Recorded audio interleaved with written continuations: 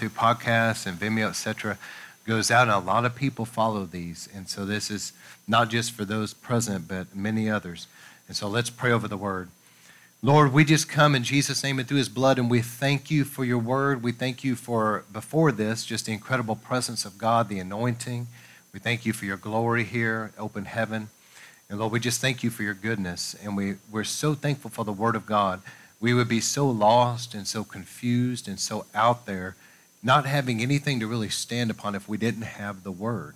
And so, Lord, we just thank you for giving us your word. We love and cherish the word of God. And tonight, as we get into this, I thank you for anointing and speaking through me everything that needs to be spoken under an anointing. And the winds of the Holy Spirit is going to carry this out to where it needs to go. For the Bible promises us that it will not return void. The parable of the seed and the sower, it goes out into various kinds of soil. So, Lord, I'm asking you tonight, by the Holy Spirit, move it upon every person that's going to be seeing this, hearing this. Lord, that every one of us will be good soil. We're not going to be rocky soil. We're not going to be caught up with the weeds, the cares of the world. Let us be good soil, and by the Holy Spirit prepared, and that these living seeds of truth will be sown into good soil and watered by the Spirit. And they'll take root in us and grow and produce a hundredfold harvest of eternal fruit that remains till Jesus comes. And Lord, that everything will be accomplished in and through this time in every life, that your will to be done. The word of God will be like a hammer that breaks down the strongholds, a sword that penetrates, or a light that dispels the darkness and lies of the enemy. Lord, we thank you for the washing of the water of the word. And everything will be spoken that needs to be spoken. And as I said earlier, we stand on the promise it will not return void, but we believe together it will go forth and accomplish what it's supposed to all over the world, wherever it's supposed to go. And we know the birds of the air try to steal the seed. So River of Life, we agree together, anything of the enemy that would try to hinder this word from getting where it's supposed to and accomplishing what it's supposed to, in the name of Jesus, we bind you. You will back off right now. And Lord, we thank you for your angels clearing all that out. In Jesus' name, we bless you and we thank you for the power of the word of God. Amen. All right. Well, listen, I'm going to share a little bit different tonight. I'm going to talk about the importance of an ancient path. I'm also going to talk about the importance of a fresh move of God, and then give you kind of some end-time restoration I believe the Lord's wanting to do. And so hopefully this will really encourage you. But this sermon is something really dear to my heart, and there are certain points that I would be tempted to dwell on too long, and I can't do that. But let me just open. I'm going to entitle this An Ancient Path. How many knows that there's a lot of references to this? Though we walk through the valley of the shadow of death, we fear no, there's some kind of a path. Isaiah 35, there's a path in the wilderness, and we see all references to that. Jesus said there's a narrow way that leads to life. But there's a way, isn't there? There's a path. And the path of the righteous, the Bible says, grows brighter and brighter. So there is some kind of a spiritual path. And I was looking at this, Jeremiah 6:16. This is what the Lord says. Stand by the ways and see and ask for the ancient paths, where the good way is, and walk in it. Then you will find a resting place for your souls. But they said, we will not walk in it. Now, consider the context of the days of Jeremiah.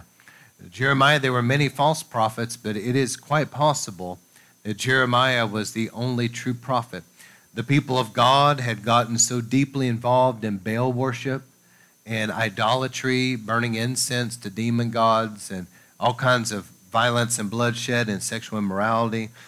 They had just strayed from the Lord, and Jeremiah was a voice crying out to them to repent. And they did not, and they ended up going in exile to Babylon. Now, consider that as you read this. So the Lord said through Jeremiah, he said to the nation of Israel. And I also consider that Jeremiah was a descendant of Aaron. He was a Cohen. He was a priest. And he would have had access to the temple. And he cried out there in Jerusalem, in the holy city. And he was crying out to God's people. He was also crying out, think about it, to his brethren, the priests. And during those days, and he said this, listen, there is a way. He said, stand by the ways and ask for these ancient paths from God, where the good way is, and walk in it. Then you'll find rest. but he said they would not walk in it. So they end up going into exile. It's kind of interesting passage if you think about it in context. So there is a path. And I believe that you'll see where I'm coming from tonight, River of Life, because I can't belabor this, but I've preached on the Hebrew roots, and that's one of them. See, and I can only just say this in passing. So if this is new to some people, I can't dwell on it. You just have to go. I did a series called Communion Hebrew Roots. You can go back and listen to it. But much of the body of Christ came out of the Protestant Reformation, which was breaking off from Catholicism. There's just a lot of things that are still in the body of Christ that go back to Catholicism and kind of that root system. There's something about the Hebrew roots that are very important. And I don't have time to go too deep, but I will say a few things. One of them is understanding blessings. You know, as we take of communion, when you understand, we do this weekly as a church, when you really understand that taking communion is basically keeping Passover throughout the whole year, think about that.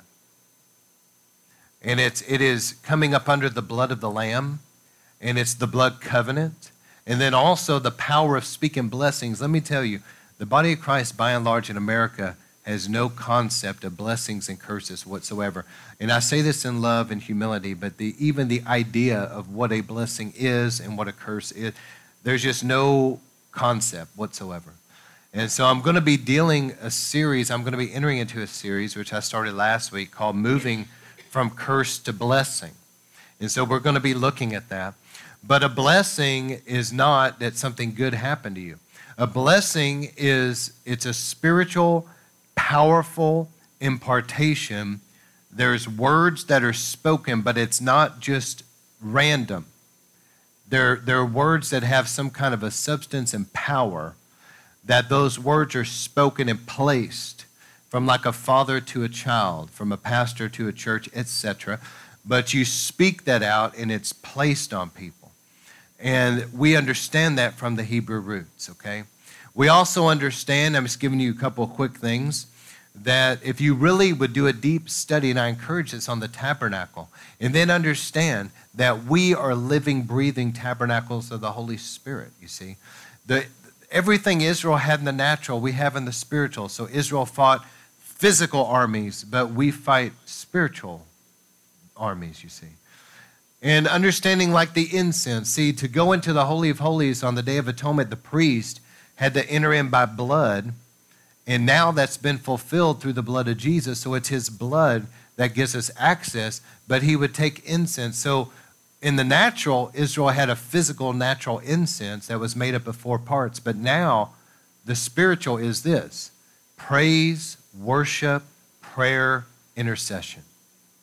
And that's why, River of Life, I know you understand this, but when we come together, we take time to make sure that everything's right between us and God. We take communion together.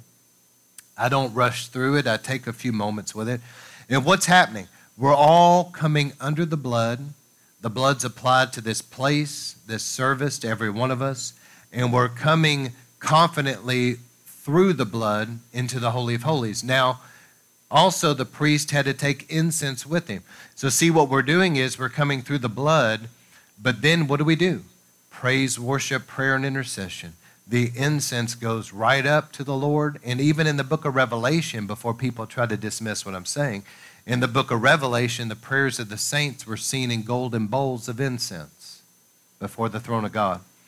So there's something to this, understanding our roots and where we come from and what is really available to us. There's patterns. Just like what I just described to you, there's patterns. It's not a religious ritual. There's a difference. Unfortunately, a lot of places you go, they have their own little dead religious ritual. This isn't a religious ritual. This is a pattern of how God has prescribed to us through his word that we are to approach him. How many knows we're to enter in his courts with praise and enter his gates with thanksgiving? You see, there's a way to come to God. So there's patterns. Also, we understand significant times and their fullness. We understand what they mean. We understand the spring feast. We understand Pentecost. We understand the fall feast. The fall feast are yet to be fulfilled. Yom Teruah, the Feast of Trumpets, being the rapture. Then Yom Kippur, the days of Jacob's trouble, Israel's trouble. And then, of course, tabernacles. And so there's patterns there. There's understanding that these dates and these times, these feasts are significant to God. They're important to him. Of course, under the new covenant, we're not required to do it. But by participating, I believe that we do learn a lot, and I believe it is a great blessing to us as well.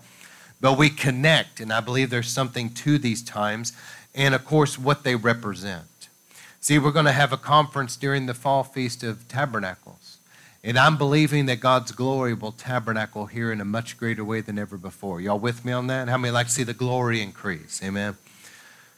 And anyway, so the Hebrew roots, there's so much there. I can only say it in passing, but I could preach probably 7 sermons easy on this subject alone. It is a deep and an important subject. But also, let me remind you that we also have a root system, an ancient path, River of Life, and there's a responsibility that we have with this, of Pentecost and the baptism in the Holy Ghost. You understand? Hear what I'm saying. Please look this way and please hear this of all things. Something has happened over the last couple decades that somehow the devil has come in and tried to steal the power of God. He's tried to steal Pentecost and tongues, the gifts, the laying on of hands, the power of God. And unless those of us that have gone before, now we're older and we've experienced Pentecost for ourselves, we have to make it a point that we're going to pass this to the next generation. And we have to pursue that. Because if we don't, I'm warning you, if we don't, there is a generation that it really could be lost. I'm in a generation right now, as I'm preaching, right now, that doesn't really understand, by and large, even intercession. But yet I grew up in Pentecost, and so did some of you. I mean, it was normal that you would hear the intercessors praying and groaning in the Spirit during services, before church, during the altar time. This wasn't abnormal. This was all the time. But see, here's what I'm trying to say. Somehow, the devil came in and started stealing these things. Why? Because he knows the power of it. It is a major threat to him. And so I'm keeping Pentecost and the baptism in the Holy Ghost, deep intercession, alive in this ministry. And I know that you guys love that, but not everybody does. And I've had to pay a price. We've lost some people because of the power of God. I've shared that with Brother Holt many times. I went to see him. He said, he looked at me and Sandy one time and said, I know why you keep coming back here. And he said, it's the power of God that draws us together. And it is. And he's been a spiritual father. And he said this, he saw the power of God at work here. And he's Pentecostal and he loves the power of God. But I'm going to tell you, he would verify this. He's even told me himself, he's concerned that he's seeing a generation come up that doesn't know the power of God. And so we've got to make it a point to introduce them to the power of God. They need that. I remember, let me just tell a quick story about this. So Brianna, I had a vision years ago, years and years ago, when she was young, and I saw her just falling out under the power of God, and it was like her being baptized in the Holy Ghost and fire way back. And I saw that it would be like a rocket booster in her life. And that's obviously happened. But I remember, though, that she had went through a really difficult time, was really hurt. And back then, I was connected with Steve Hill's ministry, and we were like an extension over here in the East. And so a lot of things they were doing, we would participate and vice versa. As a matter of fact, when we first launched out, our first service was, we had Jesse Rogers come in from the Brownsville Revival, and she led worship. It was really powerful. And Jeff Baldwin helped me out back then, and he was driving the Heartland van, man, had all the equipment, just like I was never been so scared in my life. He said if I had an accident, he was like, Brother Steve would kill me, But he drove all the way out here to the east. We set it up, and Jesse came. A lot of people, it was a real powerful move of God. And I remember that Brianna had been really through a difficult time, and so I sent her with their youth down to, back then it was Brownsville. She was a teenager at the time, so it's a Brownsville thing, like a Branded by Fire, wasn't it? Yeah. That was probably 2004 or 5, somewhere in there. Anyway, and she went down there, and I remember that she'd been really hurt, and she told me, or leaders told me later, she got prayer. And this is really awesome. You see generational blessings. This was the very sanctuary where God slammed me, and I was baptized in fire, and my life was forever changed. And God made sure that my daughter would end up in that sanctuary. You understand? And she got hit by the power, and she was out under the power of God there in that sanctuary. They said up to somewhere around 4 hours. They eventually had to leave. So they're like toting her off, carrying her off and put her somewhere. I don't remember. Anyway, I let God finish whatever he was going to do. I wasn't there. I don't know what they did with her. And so they went and did something else, came back. She finally came out of that. But you know what? She came back. Listen to what I'm saying. She came back a totally different person. She came back totally different. You know what happened? She experienced the power of God for herself. And I'm going to tell you that I don't really worry too much about her because, the Bible says that the demonstrations of the Spirit's power, that people's faith will rest in God, not man. See, Paul came with the demonstration of the Spirit's power. Once somebody has experienced God's power for themselves, they've been healed. She's been healed of stuff. And they've seen many others healed. They've been delivered of things, and they've seen many others delivered. They've encountered God's power, etc. It's no longer a debate, an intellectual debate. No. Now it's, I know him. I have experienced him for myself. And there's nothing you're ever going to say that's going to take that away from me. That's what I want for this younger generation. I want them to be so baptized in fire and have such an encounter with the Lord. Somebody came to them with all kinds of vain arguments and atheism and agnostic stuff and all this garbage that's out there. And they'll look at him and say, it doesn't matter what you say to me. I know him. I have experienced him for myself. And I have seen his power with my own eyes. You'll never convince me otherwise. That's what our next generation needs. And I believe how these young people, I saw it at Brownsville, I believe these young people that are coming, you mark my word, they're coming. I believe many of them, are going to be groaning in deep intercession. God's going to use them as powerful intercessors, powerful prayer warriors. They'll go back to their respective school or whatever, and they're going to be so baptized in fire that they're going to win many others to the Lord. You watch. So we have to ourselves be on the ancient path, but we've got to get this younger generation on this path, you see. So another thing that's interesting, Proverbs 22:28. Solomon says this, do not move the ancient boundary stone which your fathers have set. Isn't that important? And then it says in 1 Corinthians 4:15, after all, though you should have 10,000 teachers, guides to direct you in Christ, yet you do not have many fathers. For I have become your father in Christ Jesus through the gospel. So Paul was saying, we've got all these teachers, but we need fathers. Now, what's the difference? Well, it's not that fathers won't teach, because they do. But fathers reproduce. See, teaching is one thing. It's important. It has its place. We need to learn. But when there's spiritual fathering, it's like, hear what I'm saying here, the spiritual DNA of the spiritual father goes into the children and they become like the spiritual father or mother that they have. Does that make sense? So it's more than just teaching. It's something that is developed in them. And we need fathers of the faith.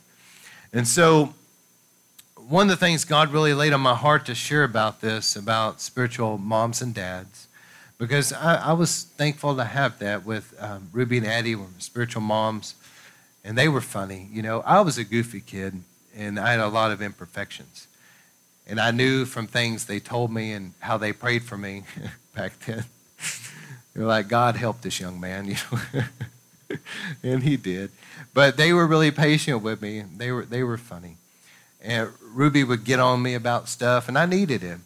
Addie was always more of the sweet encourager and just, some moms think the world of like a son or something. Addie was that way with me. It's like I could do no wrong. But Ruby, on the other hand, was like, boy, you need to straighten up about this. So I needed both of them. But they really spoke into my life, and they taught me how to pray. Okay, then, thankfully, down the road, as time's passed, I'm so thankful that God brought people. We need spiritual fathers. I have the best parents in the world, but we need spiritual parents too, not just spiritual teachers. You understand? I'm so thankful for people like Brother Holt, Brother John, and Sergio Scataglini too is becoming more and more. But I'm thankful for them speaking in my life and bringing correction and helping, and with you too. So removing an ancient boundary stone, and let me say this.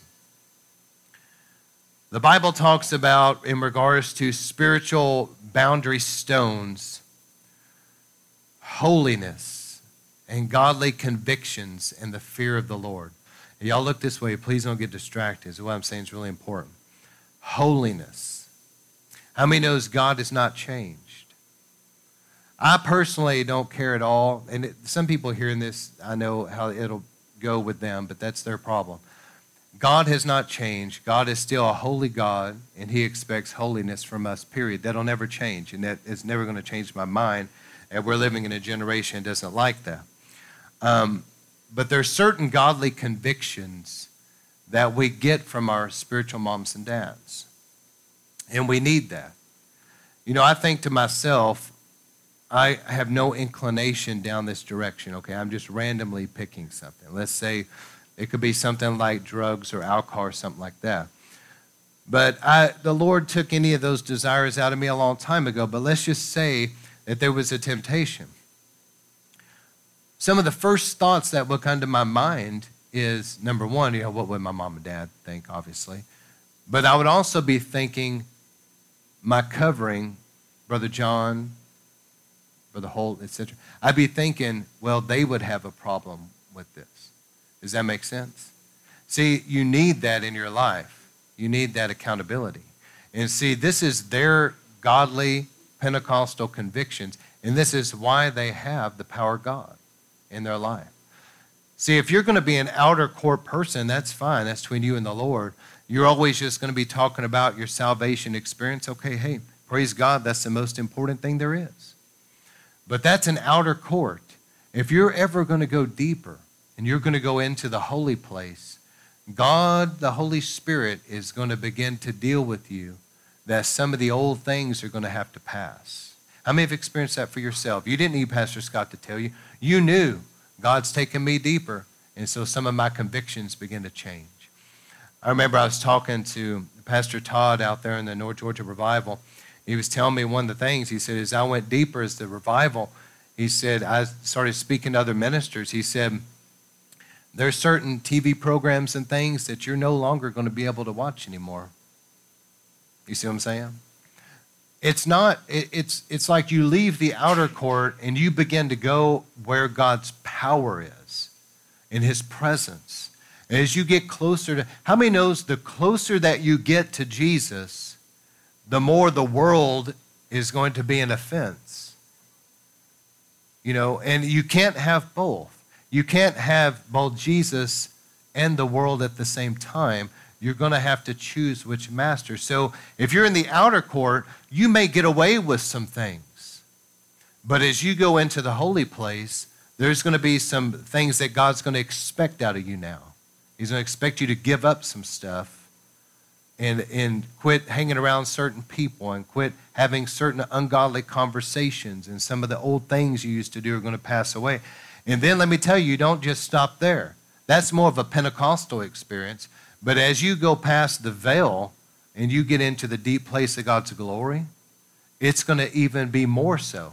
But see, the deeper you go in the glory, the more you're not going to want that junk anyway. Trust me. It doesn't matter. But all the worldliness and all the carnality and all the junk that all of us have, the further you go in Christ and the deeper you go in the glory, the more all that is going to fade away, and the more the Lord's going to expect it to fade away. But these godly convictions, holiness, God wants us to keep those godly convictions. As I said last week, be careful that you don't lose it, because there's this subtle whisper of the enemy to try to say, oh, it's not that big a deal, and get you back into those old things, you see. And remember last week we talked about regression. be careful that you're not regressing back into the old stuff that God brought you out of. That should be a big red flag right there. Lester Sumrall taught us. If you're going back to the old stuff that God brought you out of, you're regressing, and that's a step toward coming under the influence of demonic activity. Remember that from last week, so be careful. Don't regress. Guard those godly convictions. There's things that you won't feel comfortable with anymore, and that's a good thing. There's also a holy reverential fear of God. You know, I'm not afraid to approach the Lord in prayer because I know he loves me.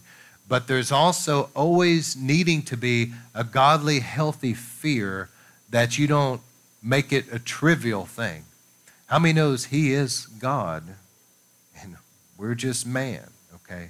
We need to have a holy, reverential fear of God, great respect, reverence him, reverence his presence, reverence his word, reverence the Holy Spirit, and have a reverence toward his house.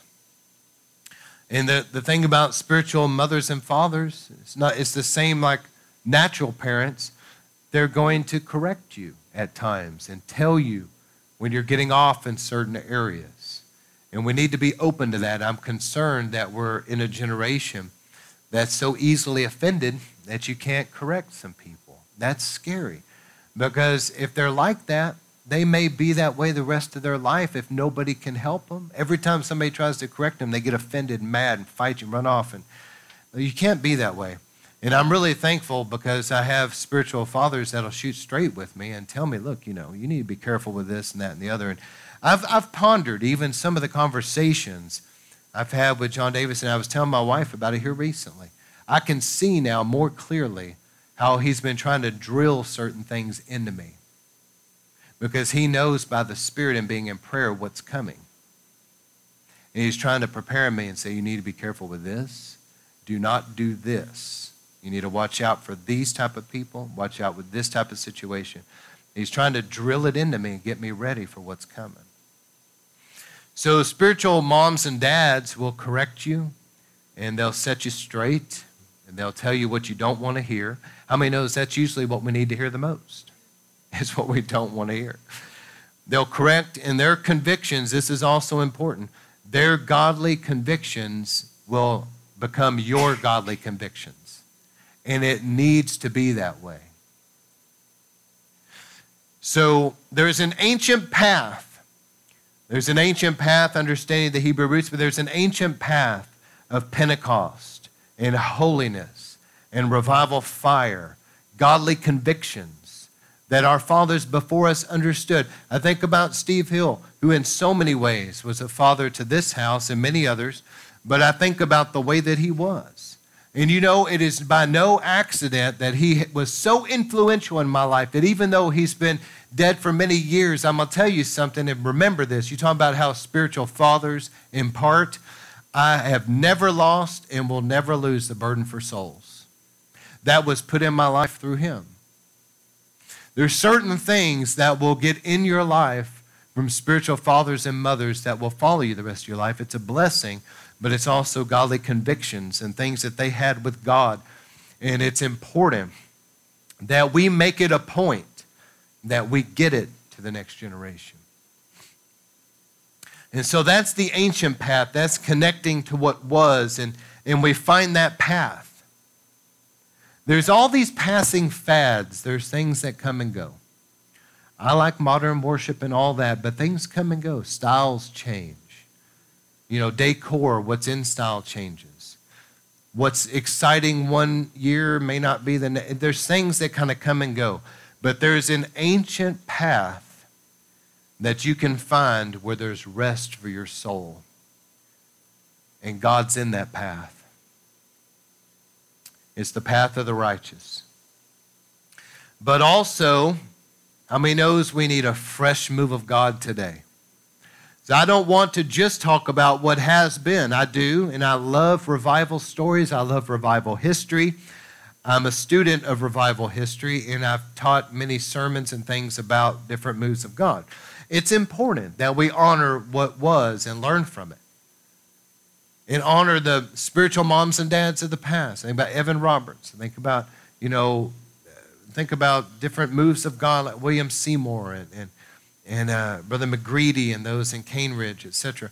I mean, we can go on and on. Duncan Campbell and Hebrides. I honor those that's gone before us, and I honor what I've learned from them and gleaned and but we've got to have a fresh move today. So there's some kind of a balance here that y'all please hear me with this. You don't want to get too focused on what was to where you kind of camp out and it becomes like a dead thing, like a memorial or something to what was. Like some kind of a shrine to what was. It's like there's no life. You guys ever been somewhere and there's statues and memorials of what was? How many knows there's no life in that statue, man? And that's what it is. You start making memorials, there's no life in that, but it's important to remember. But we need a fresh move of God today. And one of the things I really love that I learned from Steve Hill, a lot of people wanted Brother Steve to pray for him and minister to him and all that. That's awesome. I did too. But Brother Steve always told people, he's like, look, I can pray for you. I remember this. Brother Steve would tell people this. He said, but you have got to pray down your own revival for yourself. That's true. We've got to learn to have a move of God now in this generation. And how many knows we can't ride other people's coattails? I believe that's why you never read one good thing in the Bible, sadly, about the sons of the prophets. You ever notice that? You read all these wonderful things about the prophets, but you never read one good thing about the sons of the prophets. You know what the problem was? They always try to ride their daddy's coattail instead of having a prayer life for themselves. So with that, a fresh move of God today, I love this scripture in Matthew 13:52. It might be a bit obscure, and maybe some of you aren't familiar with it. But Jesus was talking about here, you remember when he ministered, even though it was not very many, there were some scribes and Pharisees and Sadducees that did love Jesus and went to him like Nicodemus. There were some, okay? There wasn't a lot of them. As a matter of fact, most of them were his greatest enemy. But Jesus spoke of these that would become disciples, and listen to what he said. He said, therefore, every teacher, now he's talking about a scribe here, like a Sadducee, a Pharisee, a teacher, an interpreter of the sacred writings who has been instructed about and trained for the kingdom of heaven, has become now a disciple. He says about those people, he said it's like a leader of a household who brings out of the storehouse treasures that are new and old. Did y'all catch that? And so Jesus is saying there, once somebody's been like a Sadducee, they knew the word, they knew the depth of the word, they were seasoned in that, and there was something that they had with God. But once they became a disciple of Christ, he was saying now they're going to receive what God's doing now. They're going to enter into the new covenant, and they're going to receive the Holy Spirit. And he was saying that they would be like a storehouse of both the new and the old in their life. In other words, they would have some kind of a depth about them. How many knows that you want to have some deep roots? You want to have some depth about you. That you know the deep things of God. You know the deep things of the Word. So there's something about what was in the past, and you're on that ancient path. You're not moving that boundary stones that your fathers have set. They have godly convictions. There's things that don't need to be adjusted. There's a path there. There's boundaries. You're on this path of what was, but when you come together with the fresh outpouring of the Spirit in your generation, there's both the new and the old, which brings a great depth and a maturity. Are you seeing this?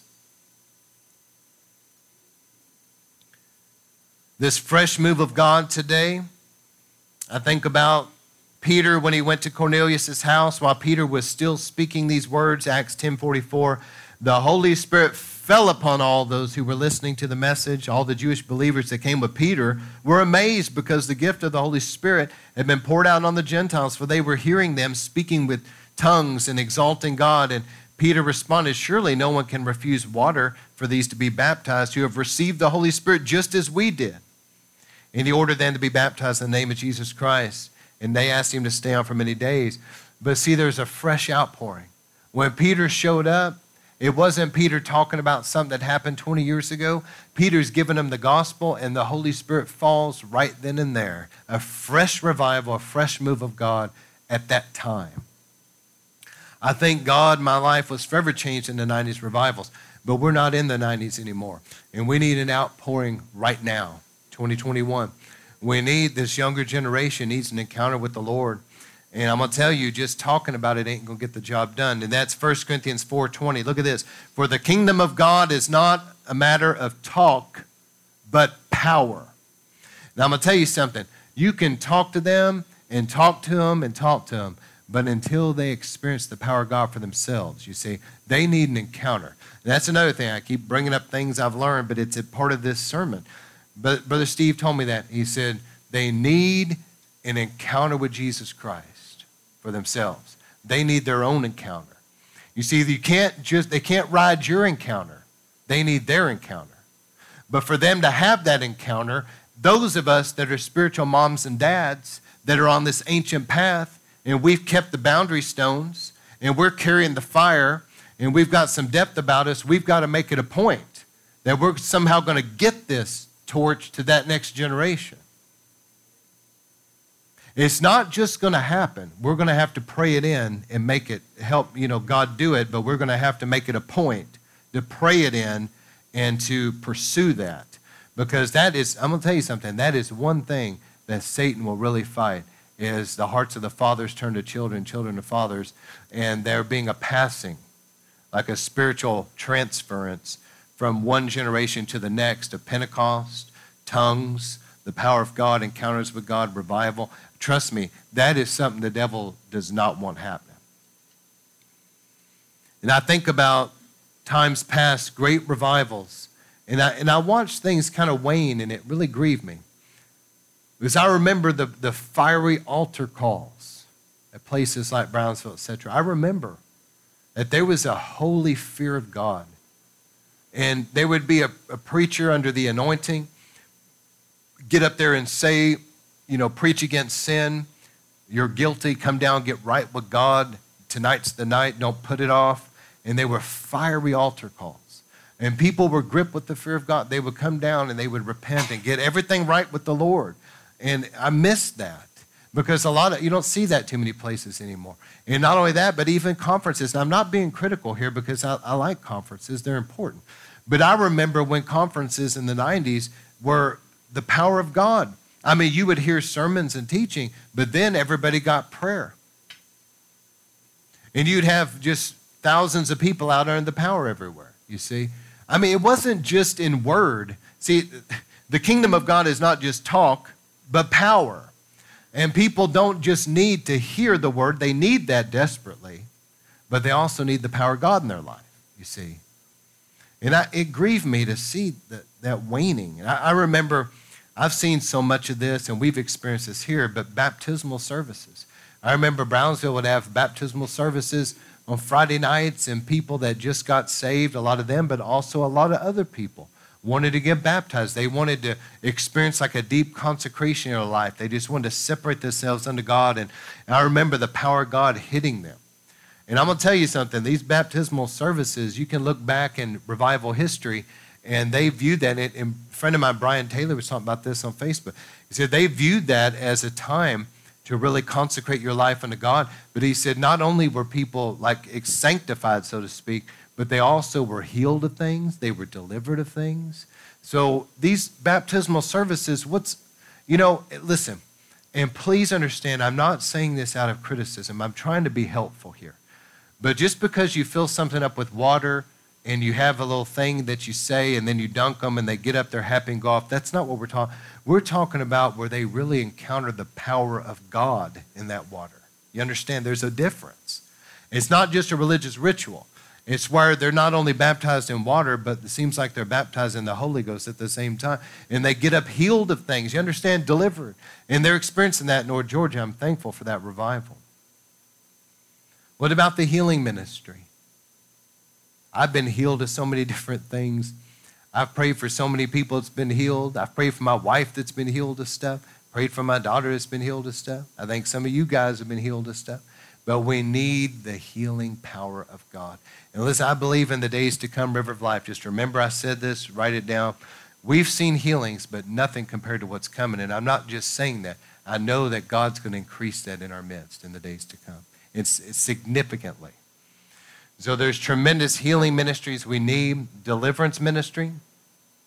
We've seen so many people deliver to things, but the best is yet to come. I'm going to tell you, when we start seeing the move God has for us, all these younger people are coming. We're seeing a generation right now. See, if you were to go back over 100 years, let's say you go back to late 1800s, it was just different. I mean, people chewed tobacco. People would drink whiskey, and they might sleep with a prostitute. That was about, they might kill somebody or something. But in this generation, of course, that's horrible. But in this generation, it's not just that. Here where I'm going with this. Follow me. I'm going somewhere with it. But in this generation, murder has been trivialized through abortion. And even people that are quite young are murdering babies. You understand? Yeah, I'm being serious about this. It sounds funny the way I'm saying it. I'm probably not saying it right. God help me. But they're a part of blood being shed even at a young age. And they're being introduced to drugs and the type of things that are really enslaving them. There's a generation that is into self-mutilation, cutting themselves. There's things in this latter generation that back in the late 1800s just wasn't even available. I mean, through the internet, through different means, they're being introduced to pornographic stuff, and it's not just imagery. There's a spirit about it, you see. And they're getting enslaved in things.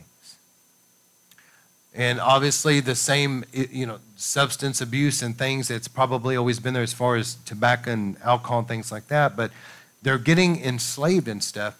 And so mark my words, whenever the Holy Spirit starts falling like he's about to, and we're seeing this younger generation come, understand what I'm saying? I'm saying all of that to get to this point, that I believe there's going to be mass deliverance. They're going to be delivered from things that came into them even from video games. There's stuff that is available to them that wasn't available in the late 1800s. They're being exposed to things. They're doing things. In the late 1800s in America, it was pretty rare that there would be witchcraft. You understand that? Our nation was Judeo-Christian heritage. The Bible was in every school. That's how people learned to read, was the Bible. They prayed in school. Most people were God-fearing. They may not have been saved, but they were God-fearing. Witchcraft now is pervasive. And if you want to open yourself up to demons, that's a good way to do it, is start messing around with the occult. But see, this younger generation doesn't know any better because nobody's, I guess, not too many have the guts to get up and say it. Hello? And so they don't know any better. So they're messing around with stuff thinking it's all in good fun. So you remember this, River of Life. When they come, don't be surprised if you're going to start seeing mass deliverance as the Lord Jesus comes in as the great deliverer and sets them free from all kinds of bondages. And also the baptism in the Holy Ghost. Let me tell you, I believe when you get saved, the Holy Spirit comes to live inside of you.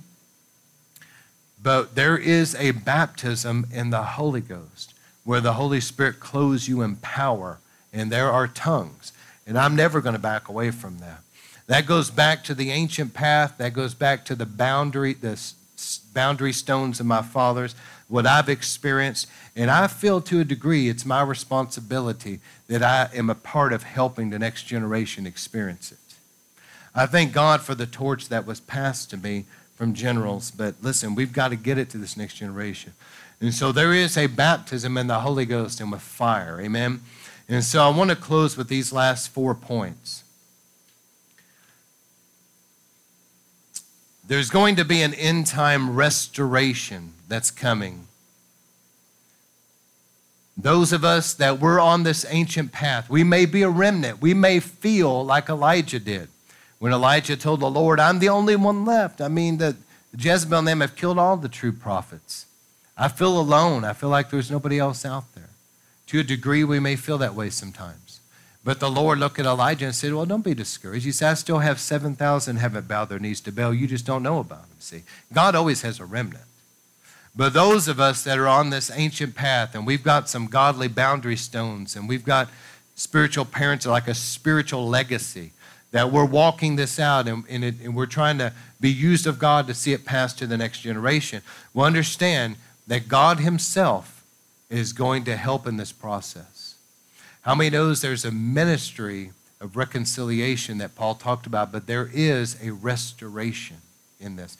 So you remember that Paul, I believe it was Peter that said, the heavens must receive him until the restoration of all things. You see, please hear this, I don't want to lose you, but every time God has restored, it has been through the outpouring of the Holy Spirit. So hopefully this will make sense if I present it this way. How was the church born? We were born on the day of Pentecost. The church, the life of the church is the power of the Holy Spirit. And the devil came in, 300 AD or so, and Constantine and all that whole thing with Roman Catholicism, it led down into the Dark Ages. That's a whole nother thing that I can't get into. But the devil came in and stole everything, including even the gospel. That's why it's called the Dark Ages. And that's the thing that in 1517, Martin Luther began to understand the gospel again, that you're saved by faith in Christ alone, not through works. And he understood that. So there has to be a restoration. So hear what I'm saying. The devil came in and brought people into the Dark Ages, but now, just like we were born in Pentecost, every time God has restored things, it has been during great outpourings of the Holy Ghost. Think about it. Think about the days of Wesley and what was restored in the gospel there. Think about the days at Cane Ridge. Think about the days that we talked about with Finney. But what about around 1900 with Wells and Azusa? God began to pour out his Spirit, and listen, through the Azusa Street revival, what was restored? The baptism of the Holy Spirit, tongues, the gifts. And then what happened in the 40s and 50s revival? The outpouring of the Holy Spirit. Mighty men of God like Oral Roberts and many others set up tents throughout this nation, travel. They preached, but they didn't just preach the gospel. They prayed for the sick. And there were many people healed and delivered. That outpouring of the Holy Spirit brought back the healing ministry, the deliverance ministry. I think about the outpouring in the 60s with the Jesus movement and began a revival among young people. I think about the outpouring of the Holy Spirit in the 90s. You know what I believe the 90s saw more than anything else? The outpouring of the Holy Spirit in the 90s was to restore back the glory fire in the house. The glory of God came back. And we haven't lost that here. Amen? The glory. So as God is going to finish this thing, there's a closing of the age. There's a finishing work that is taking place, okay? God's wrapping everything up. And as we're closing out this time, number one, here's the restoration. We've got to be careful as we preach that we point everybody to Jesus in such a way that he is the central focus and he is the standard. You understand? And I always really honor Benny Hinn for doing that because so many people become, and I was at his meetings myself. I know he's got his critics. The more anointed you are, the more critics you're going to have. And I remember many times things like this. He would get up and say to the people, please don't look at me. I couldn't heal a fly if my life depended on it.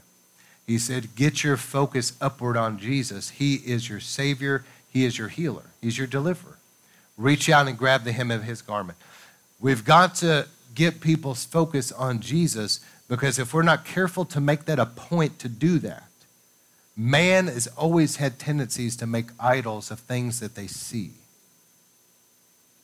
And we have to keep it a point to keep people's focus upward, that they're not looking at things horizontally, rather, they're looking vertically. And it has to be something that's deliberate because people don't mean to, but they'll end up making idols of different things that are going on in the move of God, whether it's leaders, whether it's the worship, whether it's this or that, the altar. They'll make idols about stuff. But you have to get their focus off of those things and back onto the Lord. And let me tell you, in John 16:13, Jesus said, I have many more things to say to you, but you can't bear them at this present time. But when he, the Spirit of truth, comes, he'll guide you in all truth. For he will not speak of his own, but whatever he hears, he will speak, and he will disclose to you what's to come. Look at this, verse 14, he will glorify me. Did y'all see that? When the Holy Spirit comes, he will glorify the Lord. The Holy Spirit's responsibility, more than anything else, is to bring people to a focus of Jesus Christ because he's the source. Are y'all hearing me? The Holy Spirit comes to glorify Jesus Christ. So the Holy Spirit will have to help the church to see and acknowledge Jesus for who he really is. How many knows Jesus has never changed? He's still the Savior from sin. He is still the great healer. He is still the deliverer from demonic activity. He is the baptizer in the Holy Ghost, and he is the head over the church. So he is what you need. And if we can get people to look vertically and get their eyes off of man and things this way and get their focus on the Lord and reach up like that woman with the issue of blood, reach up and grab the hem of his garment, whatever it is that they need will flow. But if they get their eyes this way, horizontally on other things, it can actually hinder them from receiving because they don't mean to, but they're kind of idolizing things. So please hear what I'm saying. I'm being repetitive for a reason. We have to make it a point to keep people's focus toward him. And if we will do that, I believe there will be tremendous power released because the Holy Spirit will honor that. And isn't it interesting that in ancient armies, the standard bearer was the key person? You know what a standard is? Like a flag that they would carry. The person that had the standard. Every group of soldiers was trained to identify and acknowledge and respect its own particular standard. So, which may have been something like an eagle, a leopard, or whatever design, whatever it was, whatever color, there was somebody that would carry the standard into battle. Now, this was important. Because if at any time the group of soldiers was being maybe overrun by the enemy, they were in danger of being defeated, its commander would order that the standard would be raised up. Are y'all hearing what I'm saying? The standard would be lifted up, and then those that are going through a difficult time, maybe they're being defeated, they're scattered, they're confused, they're in the midst of battle, they could look over and they could see this standard come up. And they would all take off running toward the standard and they would regroup together around the standard. And then they could regroup and they could advance again. But if that standard wasn't lifted up, what you would have is a bunch of chaos and confusion as people scattered. That was the reason why the standard was so important. And so let me tell you, Jesus, we've got to make him that standard. If everybody will start rallying around him and who he really is and not overcomplicate it. How many knows this is not complicated? He is your salvation. Not a church, not church membership, not doing things or not doing things. He is your salvation. All that will be the outworking of doing right and not doing wrong, but he is your source. He's your salvation. He's also your healer. Somebody may pray with you, and you may get healed at that time, but that wasn't the person. It was the Lord through them. He is your healer. He's your deliverer. He is the baptizer in the Holy Ghost. He's the head of the church, and he is the soon coming king. But if we can all rally around that standard, it should be that all these pet doctrines, these traditions of men, all these other things shouldn't be the focus, even though unfortunately sometimes they are with some people. But all of that should fade because we're all focused on the standard.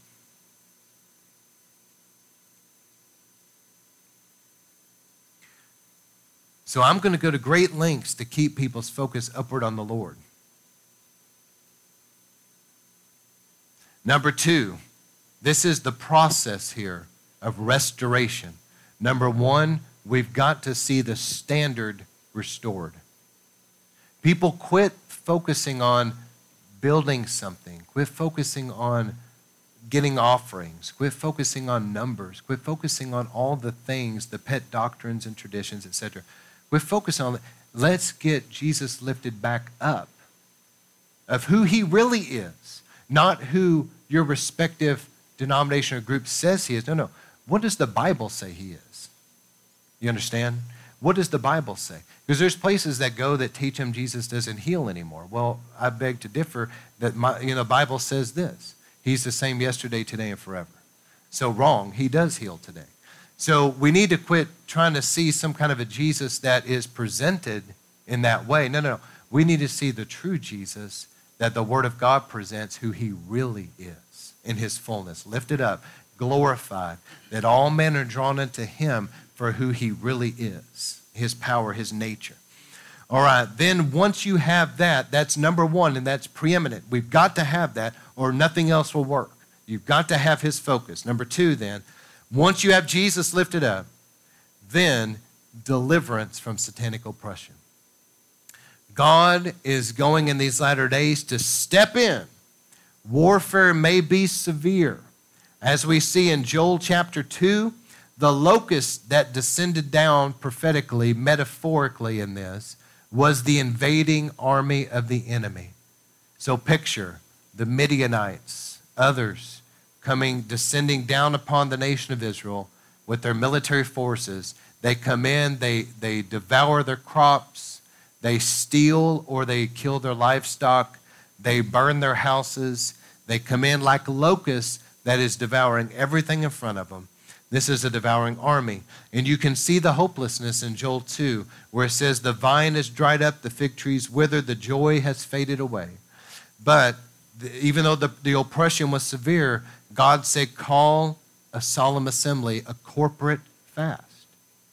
Rally the people. Let the priest weep between porch and altar. That's where these scriptures come from that we sing sometimes. Let the old and the young, everybody come, call a fast. Let everybody get on their face and repent of wrongdoing and ask God to step in. And he said that once they've done that, here's what the Bible says would happen. He said then God would step in and drive the northern army away. Did you know that a lot of the oppression that's going on is because Jesus is not really the standard lifted up like he should be? When Jesus is really lifted up and glorified and honored for who he really is, not just our Savior, but our healer, our deliverer, our baptizer in the Holy Ghost. Well, if people would rally around who he really is and glorify him and focus on him, you would be surprised how much the Holy Spirit would honor that, and there would be an outpouring of the Holy Spirit. But because many are unfortunately not doing that, then what happens? The enemy begins to move in. And he begins to come in to steal, kill, and destroy and devour. And he begins to oppress. And if God's people, like you're doing in River of Life, and I honor you for that, as we humble ourselves in prayer and fasting and repentance and consecrating our lives unto God, the satanic oppression that's been coming against God's people will be driven back. And Obadiah presents the order of restoration. Look at this. Obadiah 1:17, but Mount Zion there shall be deliverance, and there shall be holiness. The house of Jacob shall possess their possessions. Let me tell you, when it talks about the gates of hell will not prevail, that's not supposed to be read like we're over here and the enemy is just slamming us and we're just hanging on for dear life. But he won't prevail. That's not really the picture that's painted. What is really painted in the Greek there is that we go and possess the gates of hell. That we go and possess the gates of our enemies. We overtake them. Not that we're in a defensive posture. No. We're offensive. We're taking ground. And so first off, Mount Zion, there shall be deliverance, but there's got to be holiness for there to be deliverance. So that's where the deep repentance and the humility and prayer and fasting come, as we really get things right with God. And if the greater body of Christ will grab hold of this, let's get back to prayer. Let's get back to repentance again and holiness. And when we do and we lift Christ up as a standard, you'd be surprised how much hell will flee. Then we will possess our possessions. We will begin to see restoration. So first, among those that are sanctified, in Acts 26:18 shows us that they may receive an inheritance among those who are sanctified by faith in me. For us to really receive our inheritance, we receive our inheritance because we have become sanctified and clean, and the enemy is no longer oppressing us because of our disobedience and rebellion. Amen? Isn't that awesome? As we get things right with God, man, now the enemy is on the run. Now, instead of being oppressed, the northern army's fleeing, and instead of us in a defensive posture, now we're overtaking the gates of the enemy like we're supposed to be. So Jesus has got to be the standard. And then as we get things right with God, we begin to see the enemy fleeing, and there's like an oppression that lifts off God's people. Then number 3, then after the oppression lifts, Acts 1:8, you will receive power when the Holy Ghost comes upon you and be my witnesses. Acts 2:17, in the last days I'll pour out my spirit on all flesh. Your sons and daughters prophesy. Young men see visions, old men see dreams. Even on my male and female servants, I'll pour out my spirit, and they'll prophesy. We see Isaiah 58 and Joel 2. We see great restoration comes. So number 1, Jesus is lifted back up where he should be. Number 2, then, as we get things right, the enemy is on the run. Now, the Holy Spirit really begins to be poured out in an awesome way. And we start seeing restoration in our lives and in the greater body of Christ. Restoration. What has the enemy stolen? What has he done? Well, how is your city? Is it in bondage, etc.? Now, because the enemy's on the run and the Holy Spirit's being poured out, now we can possess the gates of our enemies. So there's an equipping. We see here the outpouring of the Holy Spirit, the restoration, and the empowering of the church. In other words, you don't send out a reaper into a harvest field without a sickle. Did y'all catch that? We've got to be equipped. But for us to be equipped, we're spiritually equipped. How are we going to be an effective witness? Jesus said, listen, go wait in Jerusalem until you're clothed with power. Then you'll be my witness. You can't really be an effective witness until you're clothed with power. See, there's got to be an equipping. And for us to operate in what God's called us to operate, there has to be an equipping of proper giftings, etc. Things that he's taught us. And in that, now we're equipped and ready to do what we're called to do. Is everybody seeing this? We lift Christ back up as the standard. Then, as we get everything right, the enemy flees. Then, number 3, the outpouring of the Holy Spirit to equip and empower us to rise up and be what we're supposed to be. Then, number 4, the regathering. Isn't it interesting? And I thought about what you were sharing with me too, Brian, about you had something about that great, just you'll see what I'm talking about right here. Ezekiel 37 shows the valley of dry bones that became a great army when God breathed on them. See, we look at things right now and we think, well, everybody, for example, at River of Life, it was so encouraging to me at the Pentecost conference to regather with people of precious like faith. How many felt that? Because over the last 10 years or so, that has been waning, and it's fewer and further between, unfortunately. But to gather with people of precious like faith and to come together. But see, right now, it seems like the body of Christ, you think about this valley of dry bones here, which I know prophetically, it probably speaks of the Holocaust and regathering of Israel. I understand that. And the creation of the IDF, I believe that's true. But let's look at it from a spiritual perspective here. The valley of dry bones, when Ezekiel went out there and God said, can these bones live? These were dry, parched bones scattered everywhere. And Ezekiel, with the wisdom of the Holy Spirit, said, Lord, only you know. And the Lord said, begin to prophesy over these bones, son of man. And he began to prophesy. And then the wind started blowing. And when God's breath began to blow on those bones, they began to come together. And the end result was not that they just got alive, but they became a great army, you see. And so there's something about as we truly lift up listen, in these latter days, it's so important what I'm sharing. I'm hoping that this really is hitting home here. It's so important that we don't get so caught up with pet doctrines and traditions of men and our little opinions and all the schisms and things. Listen, let's lift up the Lord to where we really see him for who he really is. Not what somebody told you. No, what does the Bible say about him? Who is he really? And when he's lifted up, then we really start getting things right with him. The enemy is going to clear out. That oppression is going to lift. Then the Holy Spirit will really begin to be poured out in our midst, equipping and empowering us to be what we need to be. Then, number 4, then because of the outpouring of the Holy Spirit, the greater body of Christ, bone begins to connect with bone again. This can only be done by the outpouring of the Holy Spirit. I'm just telling you. But now, because the Holy Spirit's poured out, then bones start coming together and an exceedingly great army emerges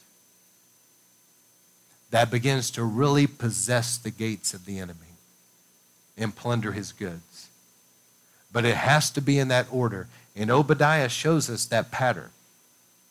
And what does the Bible say? These last 2 scriptures, Isaiah 60 verse 1, arise and shine, for your light is come, and the glory of the Lord rises upon you. See, darkness covers the earth and thick darkness over the people, but the Lord rises upon you and his glory appears over you. Nations will come to your light, kings to the brightness of your dawn. So there's an arising and shining. I believe, just like I feel here, I believe that God's going to have pockets like this. There's thick darkness out there. How many feel it out there? In America, around the world, there's a thick darkness that's coming. And you can sense it. You can sense the rise of the Antichrist is near. You can sense the rise of the false prophet is near. You can see, I don't want to belabor this, but you can see the signs of the times. You see the mark of the beast is not far-fetched, and it's probably not very far off. You can see all this thick darkness, but yet the glory. There's going to be pockets where the glory of God, like a dome. I believe somehow this is connected to mantles that are over ministries. But there's like a mantle, and there'll be like a dome of God's glory as people are doing what we're supposed to be doing to come under the blood and repent, and we make God's house a house of prayer, etc. We're doing what we're supposed to be doing. There's going to be some kind of a covering, a dome over us that's going to protect people supernaturally. And there's an open heaven, angels ascending and descending. There's a dome of protection. And I believe that that's what God's warning in these latter days. But look at what it says here. The glory will come upon us. So the thick darkness is on the world, but the glory is on the church. And those places where the glory arises and shines, nations will come to your light. And even kings to the brightness of your dawn. So where God's glory is shining, it's going to draw the lost in. Okay? In Malachi 4 verse 1, for behold, the day is coming, burning like a furnace. All the arrogant and the evildoers will just be chaff. And the day that is coming will set them ablaze, says the Lord of armies. That's the Lord of hosts. So that it will leave them neither root nor branches. But for you who fear my name, how many have a holy fear for God and his holy name? For those of you who fear my name, he says, the Son of Righteousness will rise with healing in his wings, and you will go forth and frolic like calves released from a stall. And you will crush the wicked underfoot. How many knows God is wanting us, the God of peace will crush Satan under our feet. He's wanting us to possess the gates of our enemies, to crush the head of Satan. And it says that for they will be ashes under the soles of your feet on the day that I am preparing, says the Lord of armies. So God is wanting us to arise in that glory, to arise up as an army and be what we're supposed to be. But I believe, River of Life, that we're on an ancient path, that our forefathers in the faith have blazed this trail. We're on this path of righteousness, a highway of holiness. It's a path. There's boundary stones, godly convictions, godly teaching, godly doctrine that's established. It's like boundary stones that we can't move. They're established. We're on this path. There's this established boundaries. And as we're going through this, we've connected with what was, but we're seeing a fresh outpouring. And in the outpouring, if Christ will really be lifted up by us, we lift him up, and we'll get things right with him. The army of the enemy will flee. God will pour out his Spirit, and he will make an army arise, emerge in that will truly possess the gates of our enemies. Y'all hear what I'm saying? But it takes the outpouring of the Holy Spirit for these things. Our job is to just be faithful and keep moving forward in him. So, Lord, I thank you for this word tonight. And I know we're living in a time, as I talked earlier, this generation, there's even very young people that are exposed to things that, in the late 1800s would have not even existed through technology. It wasn't there to even be exposed, But people are being so exposed to things now. And Lord, I'm believing you in these latter days. We ask you that you would step in, and as the Bible says, pour out your Spirit on all flesh. Lord, that you'll sanctify and purify a bride to be ready to meet you in the air. And Lord, that you would cause the harvest to yield in these latter days. Lord, release your mighty angel armies to roll back the tides of darkness and help gather in the sheaves. Lord, we ask you to step down, rend the heavens, and pour out your Spirit. As Jesus said in Luke, he said, I long to cast fire on the earth and wish it were kindled. Lord, release your holy fire on the earth, Lord. Perpetuate this last day of revival. Let that fire burn up what's evil, but set your people ablaze to be on fire for you. Lord, let it come. We believe it. We expect it. For in the end times, you said that you would do it. You would pour out your Spirit. You would gather in the harvest. And you obviously are going to get a bride ready to meet you. So, Lord, we want to partner with you in this. In Jesus' name we pray. Amen. All right, let's go ahead and shut down.